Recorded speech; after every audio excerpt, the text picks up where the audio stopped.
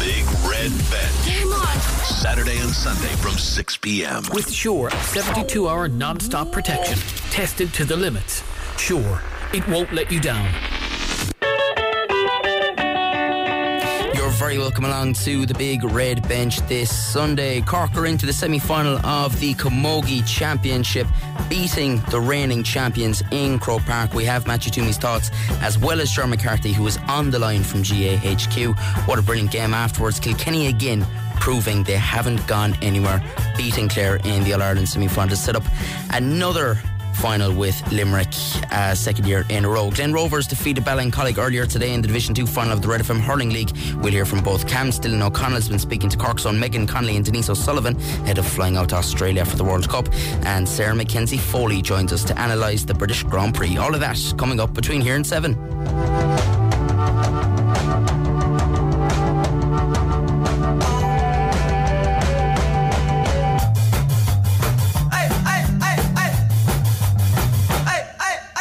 You are very welcome along to the Big Red Bench here on Cork's Red FM. The Big Red Bench with Sure 72-hour non-stop protection.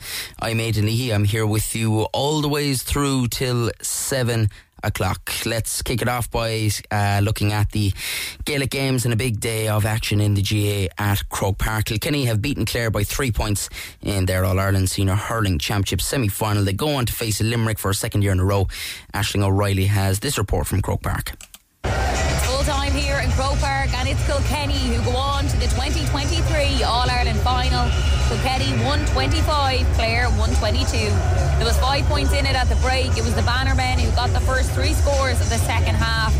TJ Reid then broke that cycle with a free, but Ian Galvin, fresh off the bench, quickly cancelled that out to make it a 3-point gain. There was a moment when Mark Rogers had put the ball in the back of the net, but it was over the time on the advantage rule, and it was brought back for a free, to the frustration of the Clare fans here. Rogers then levelled the game, 17 points apiece. David Reid then put Clare ahead for the first time a minute later. The first goal of the game finally came, and it was for Kilkenny. There was a mistake at the back from Clare. Rory Hayes lost his hurley. TJ picked up the ball, passed it off to Owen Cody, who fired it to the back of the net. Clare followed up with an unbelievable score from Mark Rogers to beat 2 defenders to put it into the top left-hand corner. Kilkenny kicked on to edge it with great scores from Owen Cody and Porrick Welch. TJ Reid was just incredible, and he is now the all-time record scorer, hitting 12 points today. It's Kilkenny who are through to the All-Ireland final and will face Limerick in 2 weeks' time. It finished Kilkenny 125, Clare 122. Yeah, Patrick Horgan is going to have to try and rectify that next year in the Cork jersey. He managed to score 16 points today for Glen Rovers at Páirc Uí Rinn. We'll get into that a little bit later on. Obviously, the curtain raiser at Croke Park was Cork beating Kilkenny in the All-Ireland Senior Camogie Championship quarter-final, and we're going to hear all about that in a couple of minutes. Derry are this year's All-Ireland minor football champions. They've beaten Monaghan 113 to 9 points in this afternoon's final in Armagh. Ireland are through to the Rugby World Cup Under-20 final. Richie Murphy's side beat host South Africa 31-12 in the last 4 this afternoon. They'll face the winner of France and England. That is just underway. In golf, Japan's Nasa Hataoka is the player to catch ahead of tonight's final round of the US Women's Open. She's a 1-stroke lead over the field and 7 under par. Leona O'Guire's 2 over Clare amateur Anya Donegan, 2 shots further back. They were both flying it after 2 rounds, and just unfortunately things got away from them yesterday. Seamus Power is playing his final round of the John Deere Classic in Illinois. The Waterford native is 6 under par through 10, leaving him 14 under all round. Just 2 shots off the lead and in a tie for 5th, so it'll be great to see him finish as high as possible.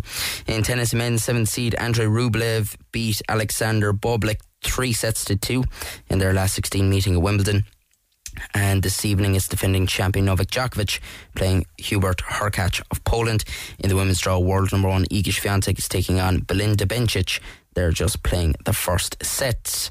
Cork City made the trip to Belfast for the semi-final of the All-Ireland Cup. Unfortunately, they lost out to Cliftonville 1-0. It finished there, and Cliftonville go on to play Galway United in the final. We'll hear about the Formula 1 later on with Sarah McKenzie Foley, but it was Lando Norris in second behind Max Verstappen, who was the runaway leader of the British Grand Prix. We'll dive into that a little later on. In cricket, England's cricketers have kept alive their Ashes hopes with a 3-wicket victory over Australia on a tense day 4 of the third test. Harry Brook hit 75 to help the hosts pass a target of 251 at Headingley. Ben Stokes' side trailed 2-1 ahead of the fourth match in the series, which starts at Old Trafford a week on Wednesday. Alright, as we said, Cork have knocked the reigning champions Kilkenny out of the All-Ireland Senior Camogie Championship at the quarter-final stage. The Rebels recorded a 1-point win in Croke Park, 2-14 to 2-13 the final score. Let's first of all hear from the Kilkenny manager, Brian Dowling, speaking to Ger McCarthy. Champions died with their boots on. I mean, you went out fighting all the way down to the final minute today. This team has been fantastic, not just this year, but under your stewardship over the last 5 years. You've raised the standards in Kilkenny and been rewarded for it. I know it's very hard to think about it right now, but the pride you have in this particular team and the way that they played today, specifically the way they played, even though they lost, must give you heart for the future. Yeah, I know, you'd be so proud of them, you know. Like, I suppose nobody ever likes to lose any match, but I suppose if you're going to lose, that's probably the way to do it, you know. Obviously you don't want to lose by a point, but as you said there, like, they died with their boots on. They stayed going. I think probably people thought the game was over with 6 or 7 minutes to go. Cork were cruising, and you know, had all the kind of momentum, but we turned it around, and I think we were, you know, Cork were rattled at the end, and you know, we stayed going, and that's what these girls have done since I've been involved, and just so proud of them now, that the character that they show. Look, it's easy saying you win, but you know, we have to say it when they lose as well. And look, again, huge credit to Cork. You know, probably since I've been involved, Cork give me the most headaches before a match, trying to get match-ups. You know, they have pace everywhere, and they're trying to nullify threats at different places. And look, great to see Aisling Thompson back on the pitch there, and Laura Hayes. Aisling's a super player, and you know, we've lost, unfortunately, Marion Welsh and Daniel Morrissey. Crucial's lost Laura Murphy there in the first half, and you know, it's a pity that we can't have the best players on the pitch, but look, it's good to see the girls back there now. Yeah, great words there from Brian Dowling, the Kilkenny senior camogie manager, after a narrow 1-point defeat in the quarter-final against Cork. Here is the Cork boss, Matthew Toomey.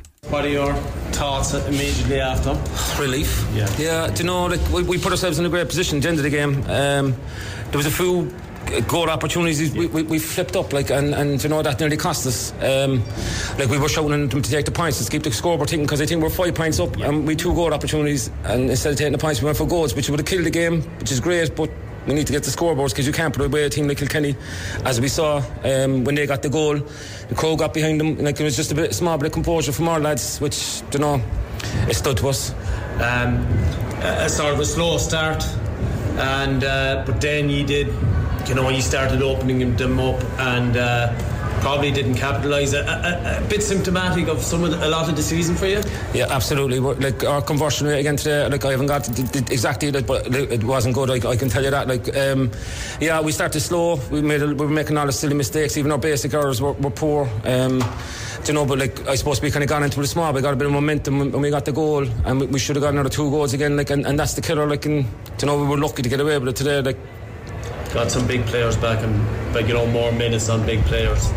Absolutely, like that. Like, you know, I suppose we were kind of hoping we get him a run, but not in the circumstances we had. Like, it was kind of like our backs to the wall at that stage. We had to get him on the field, had to get some sort of kind of bit of composure out there. You know, all we wanted was results. You wouldn't be overly happy with the display, but look, it was just the result. Like, Kilkenny are a fantastic team. Like, they're, you know, like, they showed it out there. Like, even, you know, when things were going wrong, they still had the composure to come back and could have snatched a draw. So look, it's just about the result. Irrespective of who you play in the semi-final, how much will this performance bring your players on? Usually, I suppose, because there was talk about our character out there, you know, after losing so many finals. No, that's the quarter-final, I know, but like, there's talks about the character. Like, we never questioned the character of the team. Like, but today I just thought they showed an awful lot of composure. You know, if we can just get a top performance, because like, there's the amount of scores we left behind us, if we can get you know, them converted, you know, we'll be hard to beat, but it's up to that. The quality of who you brought on as well, that experience with Orla Cronin, that experience with Aisling Thompson, more miles in the legs for them, and you still didn't even use Orla Cahalane, so there's options heading into the semi-final. There is, yeah, absolutely. Like, you know, and we'll be back Tuesday night now, because we're not as straightforward as it is. Like, you know, our 15 has been the same for a while, but that could change now after today. Like, you know, there's a few kind of things we have to look at, and a few changes we have to make, which was disappointing. When Denise got that last goal, Matthew, I'd say they all hurt bounced a bit that time. Oh, it did, big time, yeah. Like you could see the writing on the wall. We were saying, here we go again. Like, it's the same as last year, but we were just happy enough that we held on. I think the Kilkenny lads were disappointed with a decision then, but for a free. Yeah, but to be fair, when it might have been a free on Katie, I think Kilkenny would have to be fair and say Cork should have at least had one penalty. Yeah, I think so. Yeah, I think it's fair to say that. Like, but look, I think when the lads look back on it, they'll probably see that as well. Like, but look, they're a fantastic team, and that was a battle. Like.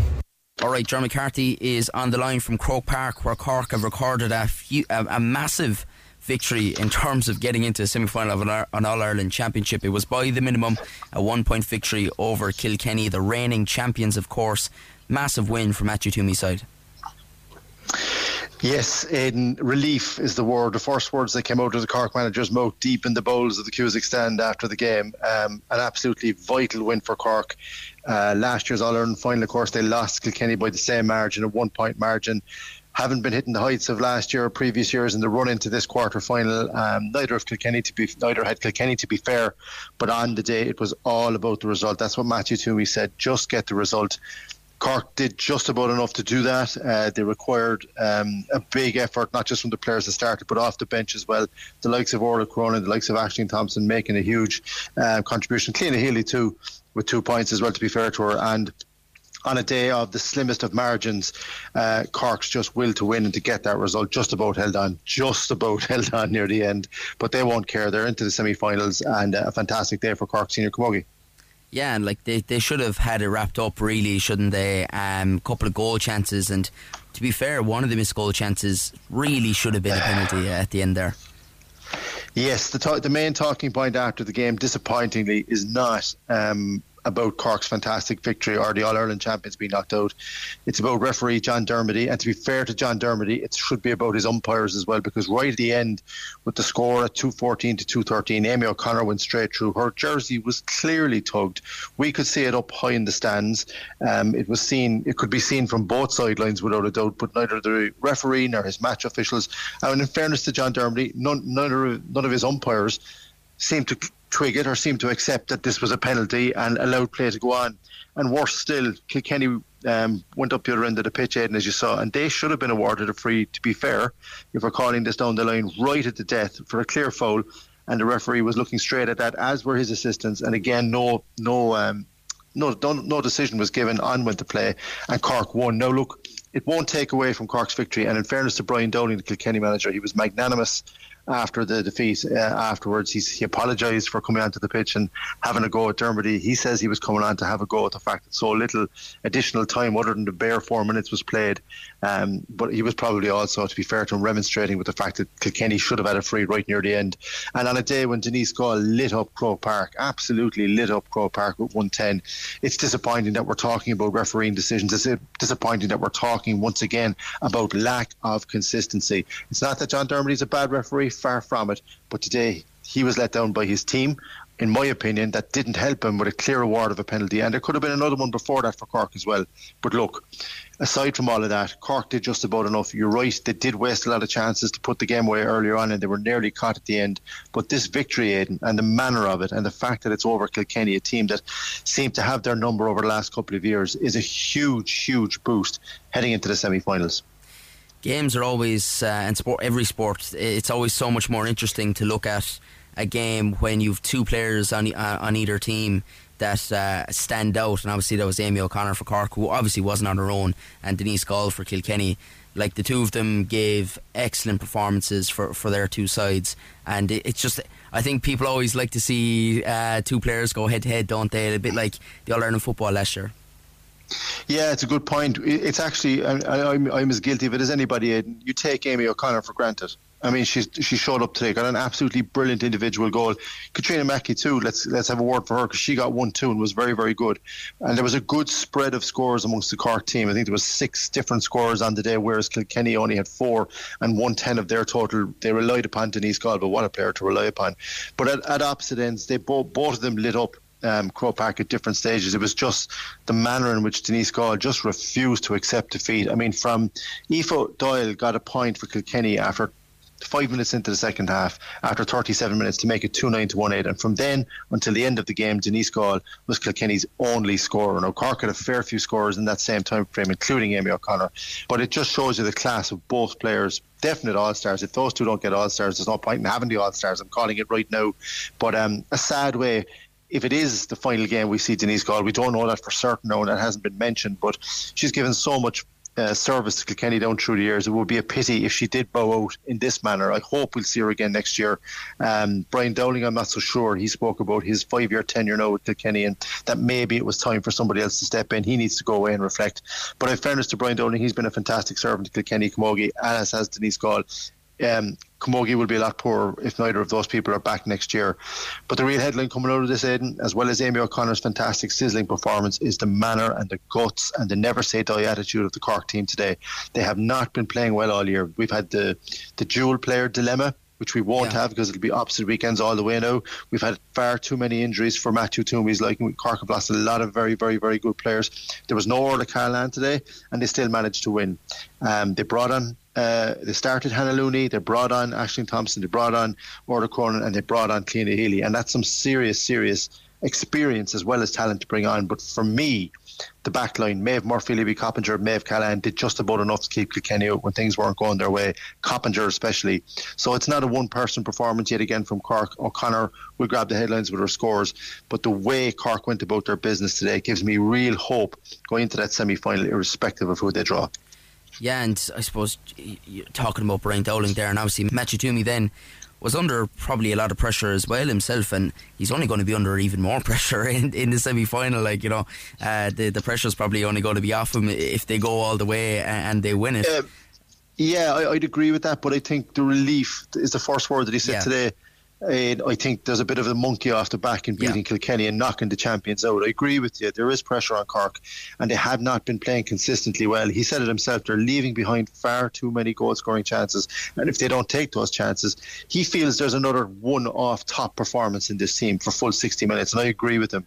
But Cork are talking about it. Now they've got to deliver it, because there's no easy opponent no matter who they draw in the semi-finals. They're going to have to up their game again, because it took them a lot and took a huge effort to see off the champions today. But if they leave some of those goal chances behind against the likes of Galway, against Tip, or whoever they draw in the semi-finals, they're going to lose.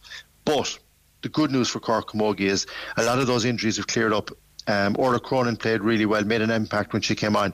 Aisling Thompson, after all her injury worries all year long, came on and made a very, very important contribution in the middle of the park. Orla Cahalan wasn't used. There were other players on that bench, the likes of Hayley Ryan, the likes of Kate Wall, the likes of Ali Smith, Olivia McAllen. There's younger players, and then there's Laura Hayes. There's just so many players that he can call upon depending on the circumstance. And I suppose it's been a long time since Matthew Toomey. It's probably the first time all year, Aidan, that he's had options off the bench to change the game. And in such a high-profile game, he got his substitutions right. They did leave a lot of scores behind, but there was a momentum, and there was considering as well that the throw-in was put back by 15 minutes, and everything that happened en route to the game. He didn't put any excuse on that, but I thought Cork started very slowly. So to overcome that, to overcome a team that's had their number over the last couple of years, let's be honest about it, and to do it in the manner that they did, referee controversies aside, it's a good day for the Cork Senior Camogies, and commiserations to Trevor Coleman and the intermediates who bowed out yesterday to meet the intermediate championship. Cork Camogie needed this victory, and they certainly got it. I think I might have asked you something similar last year, but would it be seen as a failure if Cork didn't drive on now and go all the way and win the All-Ireland, particularly after knocking out Kilkenny? Normally I'd agree with you, Aidan, but such is the long list, and it's not an excuse, it's a reality, the long list of injuries that Matthew Toomey has had since the beginning of the National League campaign. He has not had his strongest side or strongest 15, in my opinion. I don't think he'd admit it, but I don't think he's been able to start his strongest 15 at any stage. Even today, I think if you had a fully fit Aisling Thompson, a fully fit Hannah Looney, and a fully fit Orla Cahalan, and a fully fit Orla Cronin, they'd all start. But he's not able to start them. But what that has done is opened the door for others, the likes of Cliona Healy. Chloe Sigerson had a good game today. Fiona Keating on the 40. Saoirse McCartan faded as the game went on, but she had a really good start. She was Cork's only scorer in the first quarter. So, you know, players have stepped up. Laura Tracy was brilliant at centre-back as well today. So, look, there are options in the Cork team, but such is the high standard that Cork Camogie, you know, applies itself to. and such is the disappointment over the last 2 All-Ireland finals. They need to win an All-Ireland. I agree with you, and it would be seen as a disappointment, probably having beaten the champions and not going on to finish the job. But it's such a difficult championship, Aidan. Galway are flying it. Tipperary are coming in under the radar. I mean, I know I'm forgetting someone else, but like, it's so tight at the very top. At the business end of this senior championship, over the last 3 or 4 years, there's been nothing in it. There's been only a single point. But if he has a full deck of cards to select from, if everybody is firing on all cylinders come semi-final day, and if they can convert some of the scores they left behind today against Kilkenny, this Cork team is capable of winning the All-Ireland. But they've got to deliver an improved performance and a more consistent 60 minutes. But today, and the victory over Kilkenny, the reigning champions, was a huge step in the right direction. Excellent stuff. Perfect note to leave it on. Ger McCarthy from Croke Park. Thanks a million. Talk to you soon, buddy. Ger McCarthy there at Croke Park for the big red bench as Cork knocked the reigning champions out of the All-Ireland Senior Camogie Championship. The Rebels defeating Kilkenny 2-14 to 2-13. Alright, the RedFM Hurling League. There was actually 3 RedFM Hurling League finals on. I was at the Division 2 final between Glen Rovers and Ballincollig and Páirc Uí Rinn. Elsewhere in Division 4, Ballinhassig ran out 119 to 117 point winners against Valley Rovers and Riverstick. And in Division 5, Russell Rovers beat Clouddove 313 to 13 points in Caherlag. Glen Rovers got the better of Ballincollig. It was 26 points to 15 in the end, but I think the scoreboard massively flattered Glen Rovers, to be fair, because they tacked on a lot of those points in the final, 5 or 6 minutes, let's say. Ballincollig had a goal chance with about 50 minutes to go, and they brought a great save from Connolly Hickey in the Glen Rovers goal, and it would have brought Ballincollig within 3 points at that stage. And Glen Rovers just went down the other end of the field and extended their lead. But Ballincollig, for a Premier Intermediate team, playing a Premier Senior team who have aspirations of winning the whole thing, they were absolutely excellent in the first half, the first 20 minutes in particular. And it took until 29 minutes for Glen Rovers to get into the lead. Cian Dorgan was on freeze and also chipped in with a few from play as well. I think he had 9 points altogether today. James Dwyer had 4 from play by my count from centre forward for Ballincollig as well. Barry Coleman with an excellent long range point from midfield in the first half, and it all came from the pressure they were putting on Glen Rovers. The Ballincollig defence, the pressure they were putting on, they turned over so much ball. The half back line was excellent in the first half, and then with about 10 minutes to go ish in the first half, Glen Rovers started to click into gear. The Downey brothers at half back really started to get into the game. Owen Downey got an unbelievable score in that last 10 minutes of the first half. I'm trying to see, it was about on the 20th minute, let's say, and kind of sparked their surgence into the game, and it was a lovely point off his left out near the sideline. Probably one of the scores of the game, to be fair, although Hoggy with 16.6 from play. Some of them were pretty good as well. The Glen were kind of wasteful as well. They had a good few wides, but not many of them were terrible wides, let's say. It was more due to the pressure they were under from the Ballincollig defence. And just in the end, I suppose Ballincollig running out of steam against the Premier Intermediate or Premier Senior team with inter-county players like Hoggy and the two Downies. Like Glen Rovers are looking like a good old team, and it was a good test for them heading into Championship. They have Blackrock first, of course. Blackrock losing out Friday night in the Division 1 final.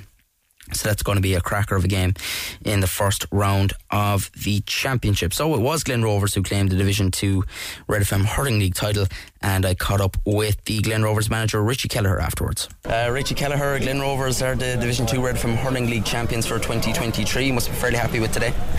Yeah, we are. We kind of took the league serious this year because we were relegated last year, and 5 teams went down, so it was nobody's fault really, because they had to restructure the thing, and we see ourselves as a top team, and we wanted to be in the top grade, so we put a bit of emphasis on the league. We lose a lot of players. We wanted to find 2 or 3 players. We played youth fellas all year long. We started 1 or 2 again today. and we were delighted to win. We just to get back up. Look, next year is going to be tough to stay up there because look, obviously we've Cork players. We're going to be without them. Fellas working, fellas injured. It's going to be tough to stay there next year. But look, we're looking forward to it. It's another challenge for us, and hopefully we'll stay there. We'll stay up next year. Would you have been unhappy with the first 20 minutes, or was it a case of Ballincollig just hurling out their skins? To be fair, for that opening period. Yeah, definitely. Look, we wouldn't have been happy with 1 or 2 things, but when you sit back and look at the Ballincollig, were really, really good. They had a game plan, had a structure, and they tore into us. They were one bit afraid of us, which I really admire in the team. They went toe to toe with us, and they went at us and went after us, and we were under the cosh. But just before half time, we kind of got a hold of it, and we think we were 3 points up at half time. I think that took the momentum out of Ballincollig, and even again the second half we took over again, but they came at us again. Look, and this is a great sign of a team. But like I said, yeah, definitely they did put it up to us, but you would expect that because look, we're a level above them. They weren't afraid of us, and they came out fighting for the ball, manned up to us, which is a great sign of a team, so fair play to them. Was there a bit of maybe getting the team back used together again? Obviously all the inter-county guys back in, you know, Robin O'Downey probably took maybe that 20 minutes to get into the game, and once they did, then that was the platform for everything he got going forward. Getting Stephen Lynham into the game as well in those kind of final 5 minutes of the first half was a big key. Yeah, it is. Look, because obviously they went with Cork all year, then they get them back, they needed a bit of a break, then they come back and look, they're for Rovers. We're trying to mind them. You can Party there. Look, Party's playing for so long, we got to mind them. Like, they want to train, they want to play, but we got to mind them from themselves basically. Just some days we let them off. We played a challenge match last week, we didn't play Party, we left them off. We took one off Rob off at half time. We think we got to mind them from themselves. They want to play, they want to train, but sometimes we just have to sit back and say no, not tonight, let's take a break. But then tonight or today we wanted to win that match, we wanted to get promoted, we wanted to look, it's a final.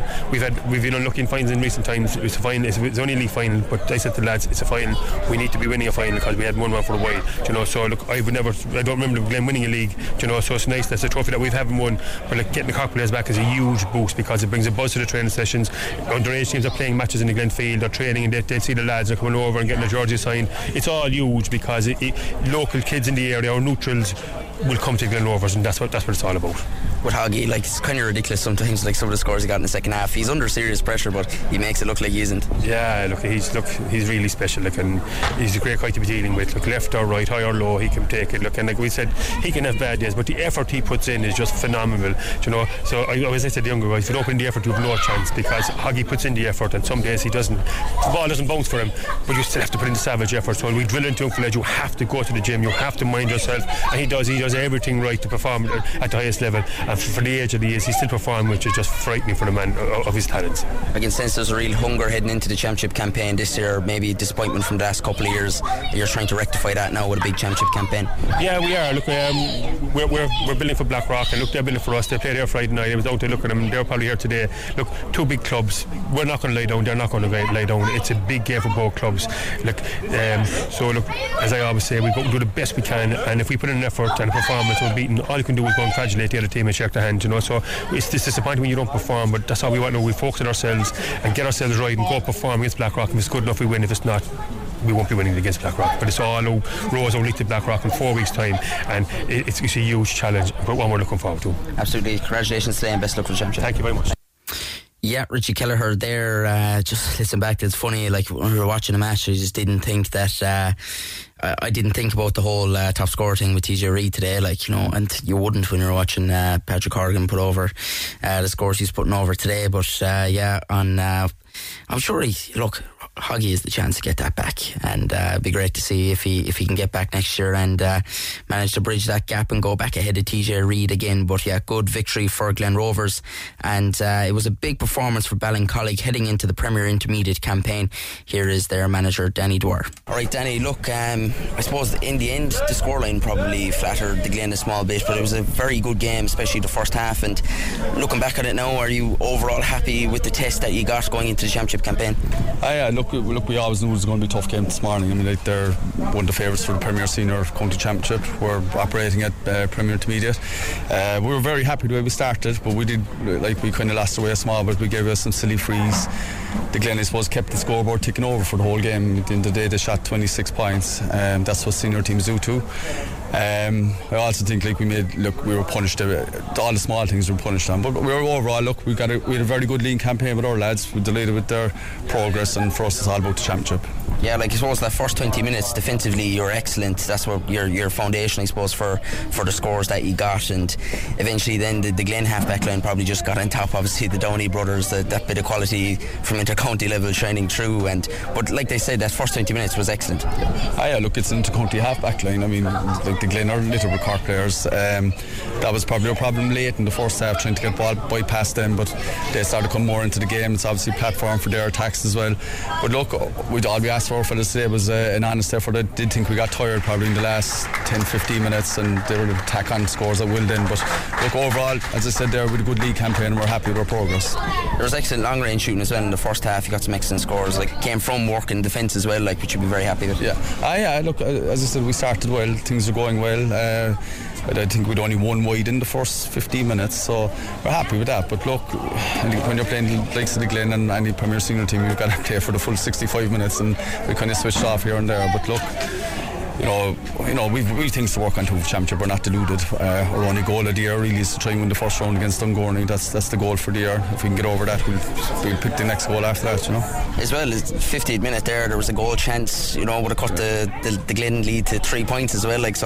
You had your chances, which is a positive. That you were there, that you had that chance heading into the last 10 minutes.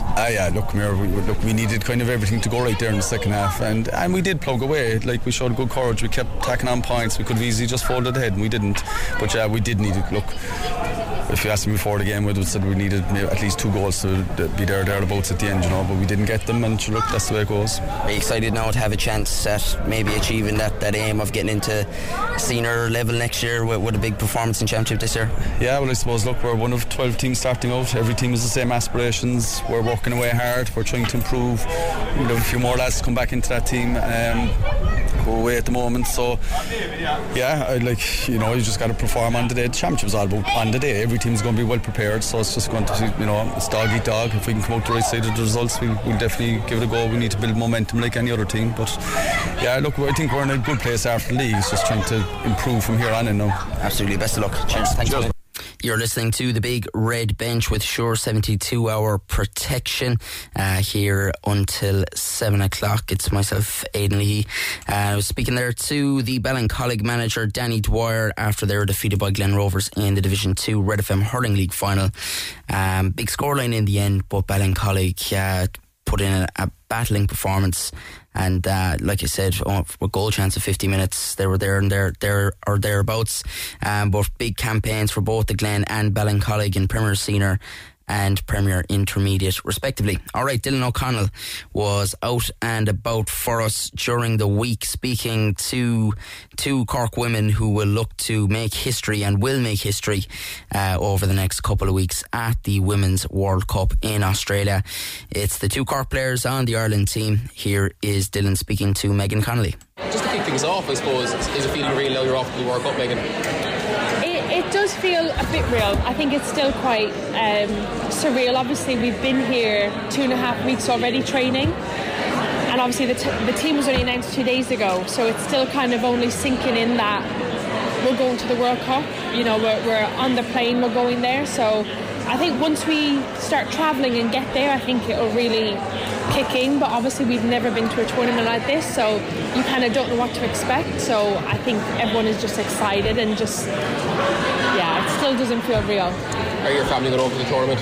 Yeah, my family, my mum, dad, brother and sister are all going. So it's big when a player leaves and you want to build a championship. I know. So we don't want to talk too much about that he's leaving, but I'm so grateful. They booked stuff straight away. They were never going to miss it. They were always going to be there. Even if they had to sacrifice their own personal stuff, they were always going to be there. So it's going to be really nice to have them there watching the games. And I just thinking back to last October, you missed the game in Hampton. Yeah. What was it like for you watching that on the side? Where'd you watch it? I watched it at home with my parents and Luke.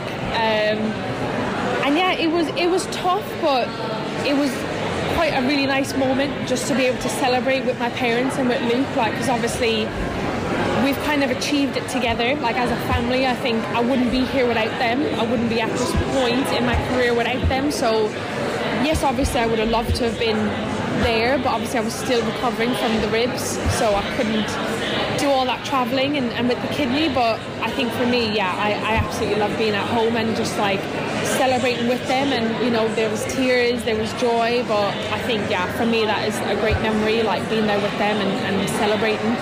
As hard as it was, because my dad is like commentary the whole time, and I was just like silent, because you can't do anything watching the TV, like you can't influence anything, so it was just kind of like be quiet until the final whistle. And then obviously Amber done her thing, and it was just like the dog had to be kicked out because he was barking so much, like just craziness. But yeah, it's definitely a memory that I'll always remember.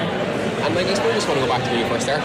Corinthians was the first club. Yeah. Like, what was it like back then? Because like, I remember when I was growing up, I had younger sisters. There wasn't that much women's teams in Cork. Yeah.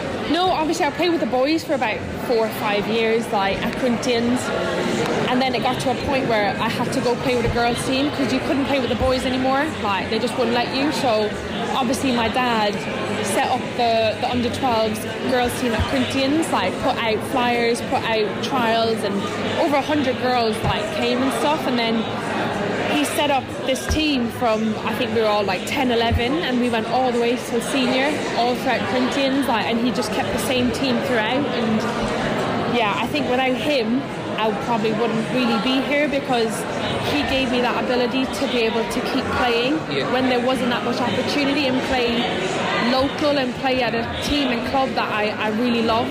And obviously I was at Corinthians for over 10 years, and yeah, he was my manager for 10 years, which was nice sometimes and not nice sometimes, because obviously there was some quiet car journeys home after games.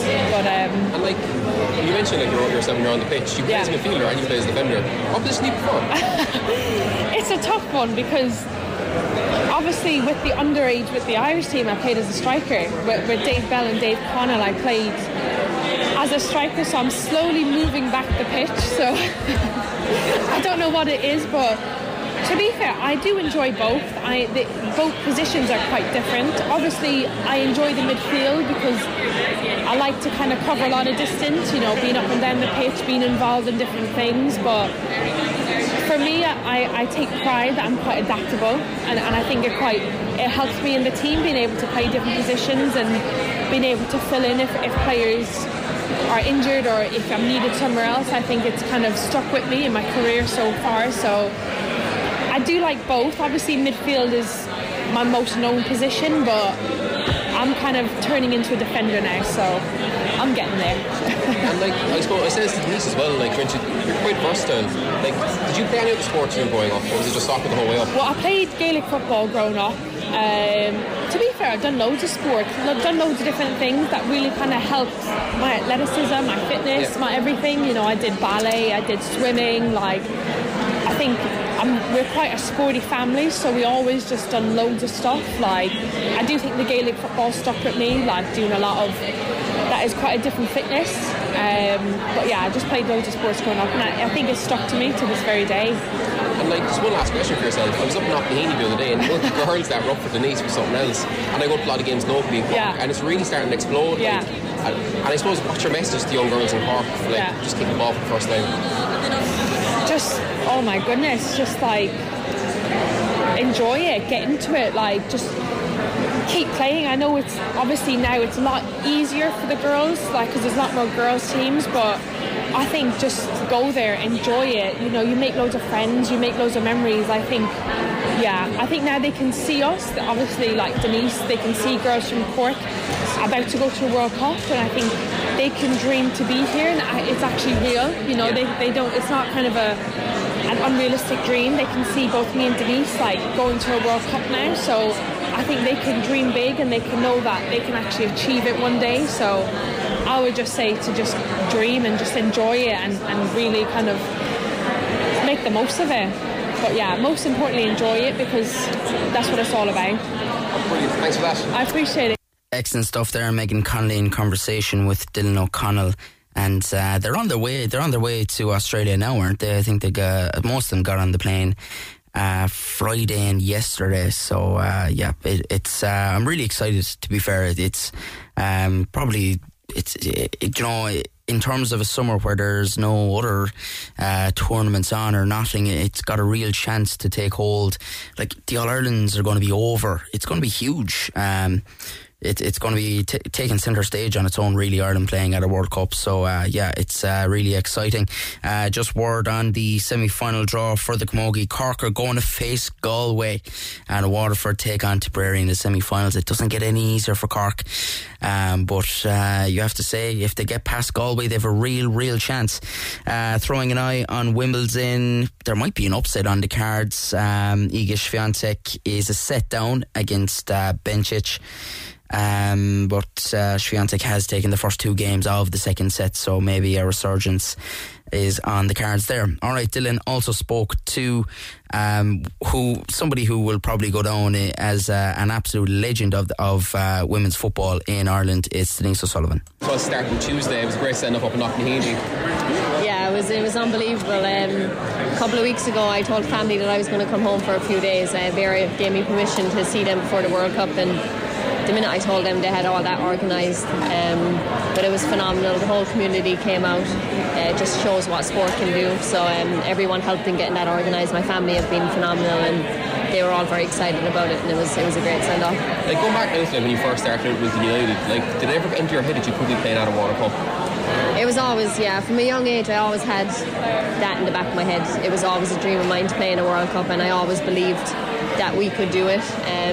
I was always so driven as a kid. Football was everything to me, and that's all I wanted to do. So, but now that we actually are going, it's a bit surreal. And I said it to the girls last night, only at that event it was really starting to kick in, just the buzz around it, and seeing everyone there, our sponsors and all the young girls in Ireland jerseys. It's just really great to see, and we're very excited. What is your advice for, like, I cover a lot of games locally in Cork, like, I see the amount of girls now get involved in the sport. Like, what's your advice to them? Yeah, I mean, I think, like, just first of all, I know it sounds really cliche, but, like, work hard. I think that's so important, and I just think as well, like, surround yourself with good people. I think that's really important as well. And there's always stuff you can improve on. You're never going to be great at everything, so I think just go out every day, give it 100%, and keep working on the things that you can be better at. Yeah, because it's quite a story, and I suppose just like thinking back when you first started, you were Cork City Women in the National League. What are your memories from back then? Yeah, I mean, it was phenomenal. That was a starting point for me, I think, being with that team. At the time, I was actually under Dave Bell, who was a massive influence in my career with the Gaynor Cup squads and stuff like that. But playing with those girls, I played with Megan Connolly. It was just fantastic, and that's where I seen my development keep going up. And after that, I think then it was time to move out of Ireland. I think taking that next step was very important for me, and I finally done it, and I went over to Glasgow. Yeah. And then, like, last October in Hampden, like, when did it actually sink in that you're going to the World Cup? It's sinking for a very long time, honestly. As I said, it's only starting to feel surreal now, because obviously the girls have been in camp for the last 2 weeks, and I was with my club team, and I'm the captain of that team, so my full focus was trying to be on club, but always in the back of my mind I was thinking about the girls are in camp, and I was kind of stressing out a bit and a bit anxious that I wanted to be here. But now that I'm here and being at that event last night, the squad has been named now, and this media obviously is fantastic as well, so it's all just starting to kick in now that we're going, and it's very soon. So one last question, you flew in on Monday, was it? Flew in Monday morning, yeah. How do you find the energy? Like, I think I'm used to it now. I mean, I've been doing it for the past 7 years, so it just comes natural to me now. I can't say I'm always fresh. I do feel tired when I come in, but it takes me a couple of days, and you just get the energy from being back in with the team, honestly. That's what gets me through it. Like, I know you played in Australia before, you now give experience going over there, how to cope with the time difference and the pace, not the pace of football, but I suppose the conditions over there. Yeah, I played there twice now. I've been there for 3 months at a time, and luckily we're going in the winter time, so it's not going to be as hot, so that'll suit us. But look, it's a World Cup. There's going to be every team that we play against is going to be high level, so I think we're ready for that, and it's going to be a massive challenge. But I think this team is the growth we've had over the past few years has been phenomenal, and I think we'll be really ready. Thanks a lot, Denise. Thanks. Yeah, excellent stuff there. Dylan O'Connell speaking to Denise O'Sullivan, and earlier Megan Connolly ahead of the World Cup in a couple of weeks' time. Australia, the first game against the hosts. They've moved the game to an 80,000 capacity stadium. It's going to be an absolute cracker of a game, and by all accounts I'm pretty sure they're going to fill the 80,000 as well, and there's going to be a massive Irish support as well by the sounds of it. So it really is exciting times, and we'll be covering it all, of course, on the big red bench. Alright, let's finish up with some Formula 1. Lando Norris clinched second place behind runaway F1 World Championship leader Max Verstappen at the British Grand Prix this afternoon. The McLaren driver, who briefly led the race early on, crossed the line ahead of third place Lewis Hamilton for Mercedes in a thrilling battle at Silverstone. And yeah, it was, to be fair, it was one of the more exciting races this year, and McLaren have a lot to do with that, as we'll hear in conversation with our resident F1 expert, Sarah McKenzie Foley.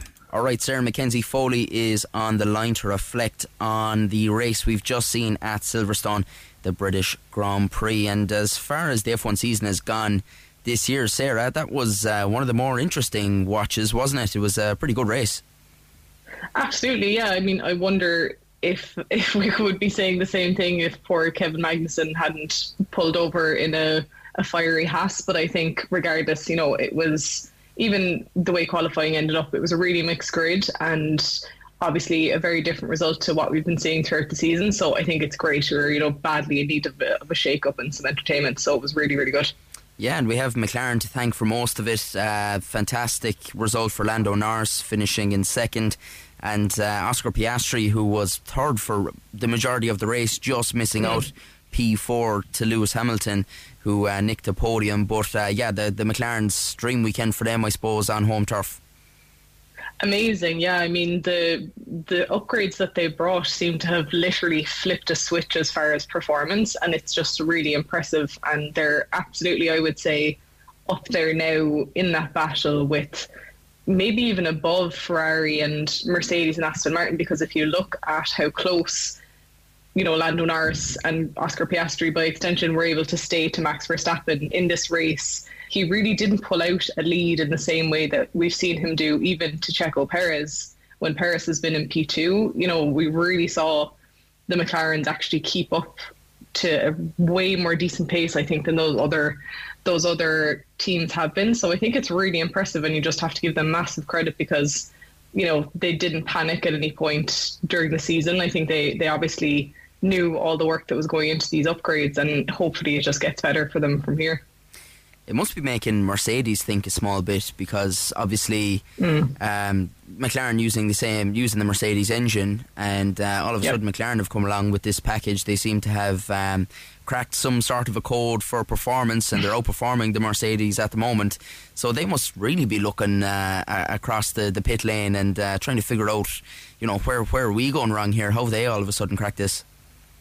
100%. I mean, the only reason really that Lewis Hamilton managed to get a podium today is because Oscar Piastri was a bit unlucky with the virtual safety car moving into a full safety car. With the pit stops, he lost a bit of time there, and Hamilton ended up leapfrogging him, but it certainly wasn't because he made any on-track overtakes or anything like that. I think Lewis even said the McLaren looked like a rocket ship, and he was really, really surprised and impressed by their pace. So I think it's good in a way, I think, because it gives Mercedes a battle that is closer to them than Red Bull. I think Red Bull always just felt so far away, whereas now I think McLaren, Mercedes and maybe Ferrari could have this really awesome three-way battle until the end of the season, and hopefully that is what happens. Looking at the start of the race then, Lando Norris gets in front of Verstappen off the line, and Verstappen inevitably, I think after about 5 laps, reels him in. And I suppose it opens up the discussion now about DRS and its place in Formula 1 these days, because that would have been a cracking battle for 20 plus laps if there was no DRS there. Obviously Verstappen would have probably caught him eventually, but the DRS just made it a non-contest. It does, and there are other downsides to it. We often see about 10 or 15 laps into kind of every race, someone just outside the top 10, usually P12 or 13, there ends up being a DRS train behind them where people are just getting within that 1 second window, but they're not close enough that they can pass the person in front of them out. And I think it's a good point. I think there's room there for the powers that be in Formula One to look at the DRS, rules and how they work, and potentially make some changes there, because in some ways it's great, and in others it just really does favour, as you said, a particular car in a particular situation. And I think there's some stuff that could be looked at there definitely to make improvements. To be fair though, look, Max Verstappen with the gap he pulled out before the whole safety car situation, it's the way he just pulled away from the field. Well, it does remind you of Lewis Hamilton a couple of years ago doing the exact same thing. So a bit of a taste of their own medicine for once. Yeah, totally. I think it's interesting. Formula One throughout its history has been fairly cyclical. You'll have these periods of teams that are dominant. For some reason, I think the Red Bull dominance feels a bit different this time. I think just generally there's a lot that's different about Formula One now than even when Lewis Hamilton was leading as he did a couple of years ago. And it's just interesting. I think, I joke sometimes about just not paying attention to what Max is doing anymore during a race weekend, but I think today was very different. And I think, to be fair to McLaren, they had good pace all weekend, obviously qualified really, really well yesterday. And now my hope is obviously that will carry on, and it'll spur, as I said, the other teams around them on to keep going with that fight, because I think this is going to be a group effort. I don't think there's any one team that is really going to chase down Red Bull on their own. I think this is kind of, everyone is really going for the same goal. If you think about it, the Red Bulls kind of have a target on their back, and everyone is just trying to get as close to them as they can. One team who highly doubt will be chasing down Red Bull anytime soon is Ferrari, who again I don't know what to make of Ferrari anymore. I'm sure John McCarthy's listening to this, he's delighted. But not, P9 and P10, they were under pressure from the word go though, weren't they? Both Hamilton and Russell were putting Leclerc and Sainz under pressure from the get-go.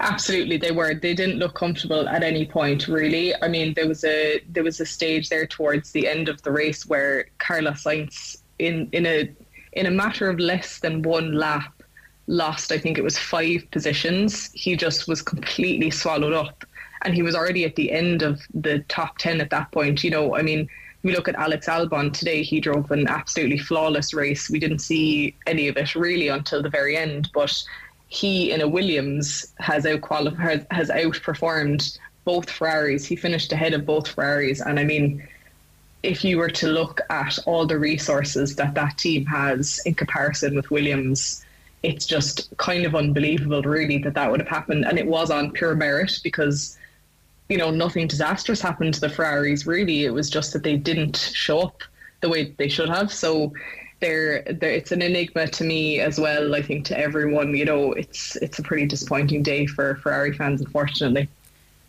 Does Charles Leclerc have to start thinking about his future? Because he's one of those drivers where it's very hard to picture him somewhere else. A bit like Verstappen, it's hard to picture Verstappen not in a Red Bull. But eventually he has to look at this and say, geez, even if I went to Aston Martin here, I'd have a better chance. It's getting to that stage now where he probably will be looking at the likes of Mercedes, who may have a position opening soon, and all the knock-on effects that a retirement would have. So like Hamilton's, let's say, over the next couple of years, there might be a spot in Red Bull, there might be a spot in Mercedes. He'd have to go for it. I think so. I think I have a theory that himself and Lando Norris could be an interesting prospect for when Audi comes in, but that's not until 2026. But I still think they could be really solid in a team together, especially if they were in a quick car. As you say, it's so hard. The seats in Formula One nowadays are so limited, and there's a queue, it seems, kind of at the back of every driver. I just don't know where he would slot in. I think there's talks of Sergio Perez being replaced by Daniel Ricciardo, but then there's also talks of Nick de Vries being replaced by Daniel Ricciardo. It's just, everything is really up in the air at the moment. And I think from what I've heard and what I've seen, in the background, I think Zandvoort is going to be the kind of breaking point of a lot of that news. And I think we're going to have a much better idea of where people are going to be next year, which would be very interesting. Yeah, it's a good place to finish up on, actually, because let's face it, the Drivers' Championship is over, as is the Constructors pretty much. So the intrigue left in this season is to see who is going to literally drive to survive, who is going to keep their seat for next season. This is all that's kind of left to keep an eye on now. 100%, and I think, as I say, that battle between now that it's McLaren, Mercedes and possibly Ferrari and Aston Martin are struggling lately as well. I think that is going to be where we see the majority of the entertainment. I was really hoping that Alpine would have a solid weekend this weekend. Unfortunately, they had 2 DNFs, which is really disappointing for them, but absolutely, I think, look, it's going to be, as you say, drive to survive, a battle down to the very end for those drivers to keep their seats, the ones that are not performing. And I think it'll be really interesting to see what happens with the shake-up of the grid, because there's a lot of drivers out there that you could argue they're just not at the top of their game right now. Absolutely. Well, Sarah McKenzie, Foley, some intrigue anyway left as we watch the second half of the F1 season. Thanks a minute for joining us on the Big Red Bench. Thanks, man. Yeah, thanks to Sarah McKenzie Foley, the resident F1 expert. You can hear on the Big Red Bench Women in Sport podcast every Thursday from noon. That's the next time you'll hear from us. Jar will have his pod out, and it's sure to be a cracker as well after that victory for Cork in the Camogie, and some big ladies football games coming up as well. Alright, Max Blackburn is next with Green on Red. Missed the show? Grab the Big Red Bench podcast at redfm.ie. Cork's Red FM. With Sure 72-hour non-stop protection, tested to the limits. Sure, it won't let you down.